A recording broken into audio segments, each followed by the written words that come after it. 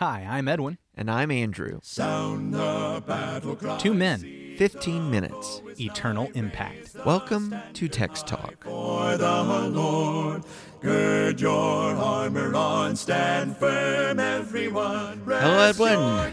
Happy Black Friday, Andrew. It is a happy Black Friday. Are you shopping? Edwin. Are you shopping today? You spending lots of money? Possible?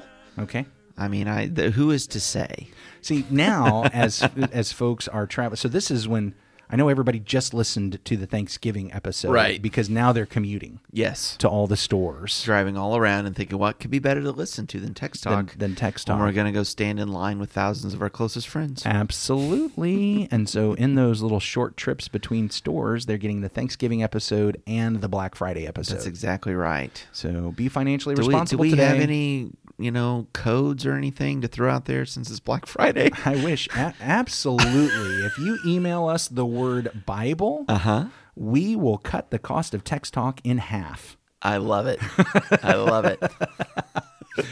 All right, I'm going to read Psalm 65. And hey, we've gotten to read a couple of new translations, at least new for us this week. But today I'm going to go back to old, tried and true. I'm looking at my old New American Standard Bible here. Oh, very good. All right, this is the 95 New American Standard. For the choir director, a psalm of David, a song. There will be silence before you and praise in Zion, O God. And to you the vow will be performed.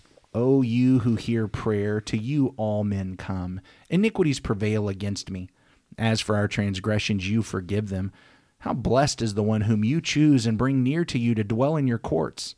We will be satisfied with the goodness of your house, your holy temple. By awesome deeds you answer us in righteousness, O God of our salvation, you who are the trust of all the ends of the earth and of the farthest sea, who establishes the mountains by his strength, being girded with might, who stills the roaring of the seas, the roaring of their waves, and the tumult of the peoples. They who dwell in the ends of the earth stand in awe of your signs. You make the dawn and the sunset shout for joy. You visit the earth and cause it to overflow. You greatly enrich it. The stream of God is full of water. You prepare their grain, for thus you prepare the earth.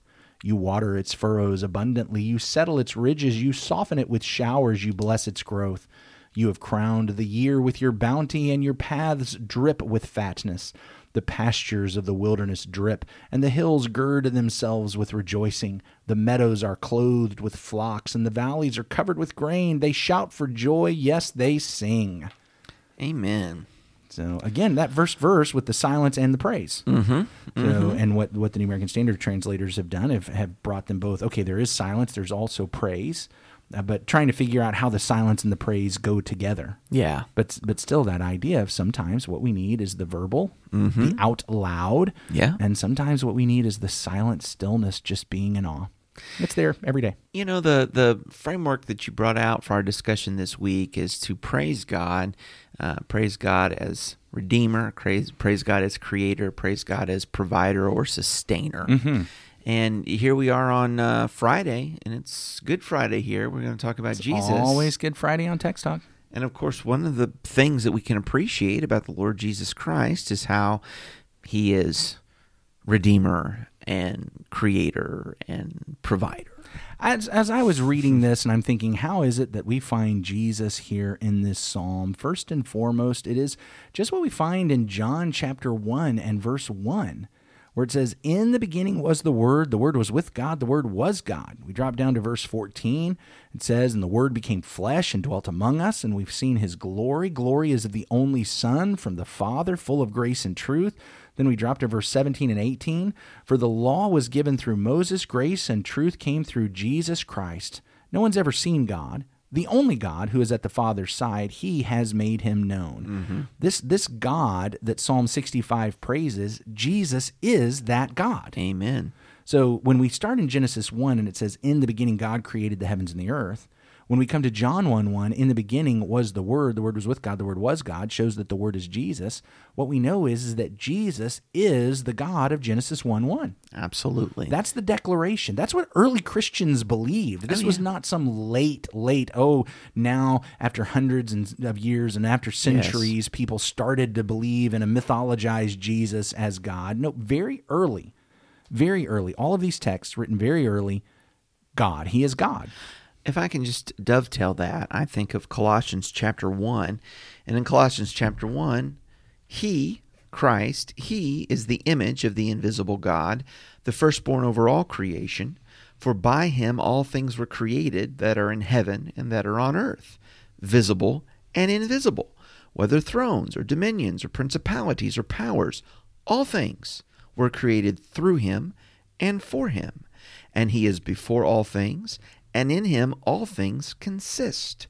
And he is the head of the body, the church, who is the beginning, the firstborn from the dead, that in all things he may have the preeminence. What I like about that paragraph there is that it captures Creator, Redeemer, and Provider. Here's what I like about that paragraph, and that is that even the most skeptical, even the Bart Ehrman types, take a look at that passage and say, you know what, that looks like a song. That looks like, and the word that they will often use is a creedal statement, a statement that was written on purpose to have a certain lyrical quality, to have a certain memorable quality that folks would memorize and would learn. And in other words, here is a very early letter from the Apostle Paul, and yet this section is probably even earlier than the letter. In fact, when we see how this section is organized and we see how it's written, we recognize, again, the most skeptical even recognize this. This is not just Christians who have a dog in this fight, but even the most skeptical look at this and say, okay, this had to be something that was being worked on by the Christians for time before this letter was written. I go back to what I was saying earlier. The idea of Jesus being God didn't come late. It wasn't like in the 300s. It wasn't in the 200s. It was early. It was within just a few years. Now here, let me see if I can put this in terms for you. Imagine Elvis. Now there's lots of people that want to claim Elvis is still alive. Okay, right? Less now than used to, but yeah. No, I know. I mean, there comes a point at which you have to say, even if he did survive the actual death, he'd be dead. But here's what hasn't happened in these 40 years now? 50 years? Are we 50 years away? I can't even remember. Doesn't matter. We're right around 43 years, actually. But nobody has started saying, he died and was resurrected. Nobody started that. Even though there's a lot of people that want to claim, I saw him at the gas station. this. Nobody has started saying he rose from the dead. No. And nobody has started saying he is God. No, nobody has started saying that. Okay. And yet, in less time than we have between when Elvis died and now, people were claiming Jesus rose from the dead and Jesus is God. We're not talking about generations later. We're talking about those who saw him, who were with him, declared that, and people believed it and accepted it. And because they believed it, they turned to Jesus. That is a great analogy. This recognition that Psalm 65, as it talks about God the Redeemer, God the Creator, and God the Provider, what we learn is that Jesus is in fact that God. And what a powerful thing. And so here you've got this paragraph in Colossians. Of the words, that you have in verse 16. All things were created through him and for him, God the Creator. He is before us. He is before all things, and in him all things consist. And there in that consistency is this idea of the providence and the provision that we talked about yesterday. Yeah, if he's keeping it together. If he removed his hand, it would not sustain. It would not consist. Or in, 2 Peter 3's language, if he were to change his word, it's by the word of his mouth that all things are, and by his word they will end. And then in verse 18, that he is the firstborn from the dead, that in all things he may have the preeminence. And that speaks to his work as Redeemer, his death, and then his resurrection. What's in the next verse? Keep reading there. Right, into verse 19. Yeah. For it pleased the Father that in him all the fullness should dwell, and by him to reconcile all things to himself, by him, whether things on earth or things in heaven, having made peace through the blood of his cross. I mean, there's reconciliation and redemption and atonement straight up. Yeah. This is who Jesus is. I think about Hebrews chapter 1 and verse 1. Long ago, at many times and in many ways, God spoke to our fathers by the prophets, but in these last days he has spoken to us by his Son, whom he appointed the heir of all things, through whom also he created the world. He is the radiance of the glory of God and the exact imprint of his nature, and he upholds the universe by the word of his power. After making purification for sins, he sat down at the right hand of the Majesty on high, having become as much superior to the angels as the name he has inherited is more excellent than theirs. Once again, all those notes are there, aren't Redeemer, they? Creator, provider. He made purification for sins. That's Redeemer. Through whom God created the world. That's Creator. He is the radiance of the glory and the exact imprint of His nature. He upholds the universe by the word of His power. Yeah. There's the provision. Provider, There's yeah. the sustenance. If He were to remove the word of His power, it would all go away. Yeah. God has not wound up the world. Jesus has not wound up the world and now just letting it run its course. No. He is keeping it going. Yeah.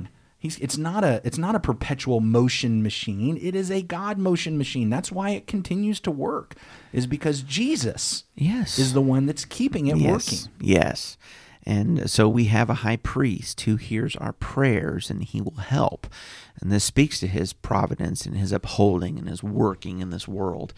I think about wonderful, encouraging promises like in 1 Corinthians chapter 10 and verse 13, that no temptation is overtaking you except such as is common to man, but he is faithful, who will not allow you to be tempted beyond what you can bear, but will make the way of escape. Yes. What a tremendous promise that is. Talk about provision. That is. Spiritual provision. He will provide the way of escape Yeah. so that you can handle it, so that you can deal with it. Yeah. Amazing.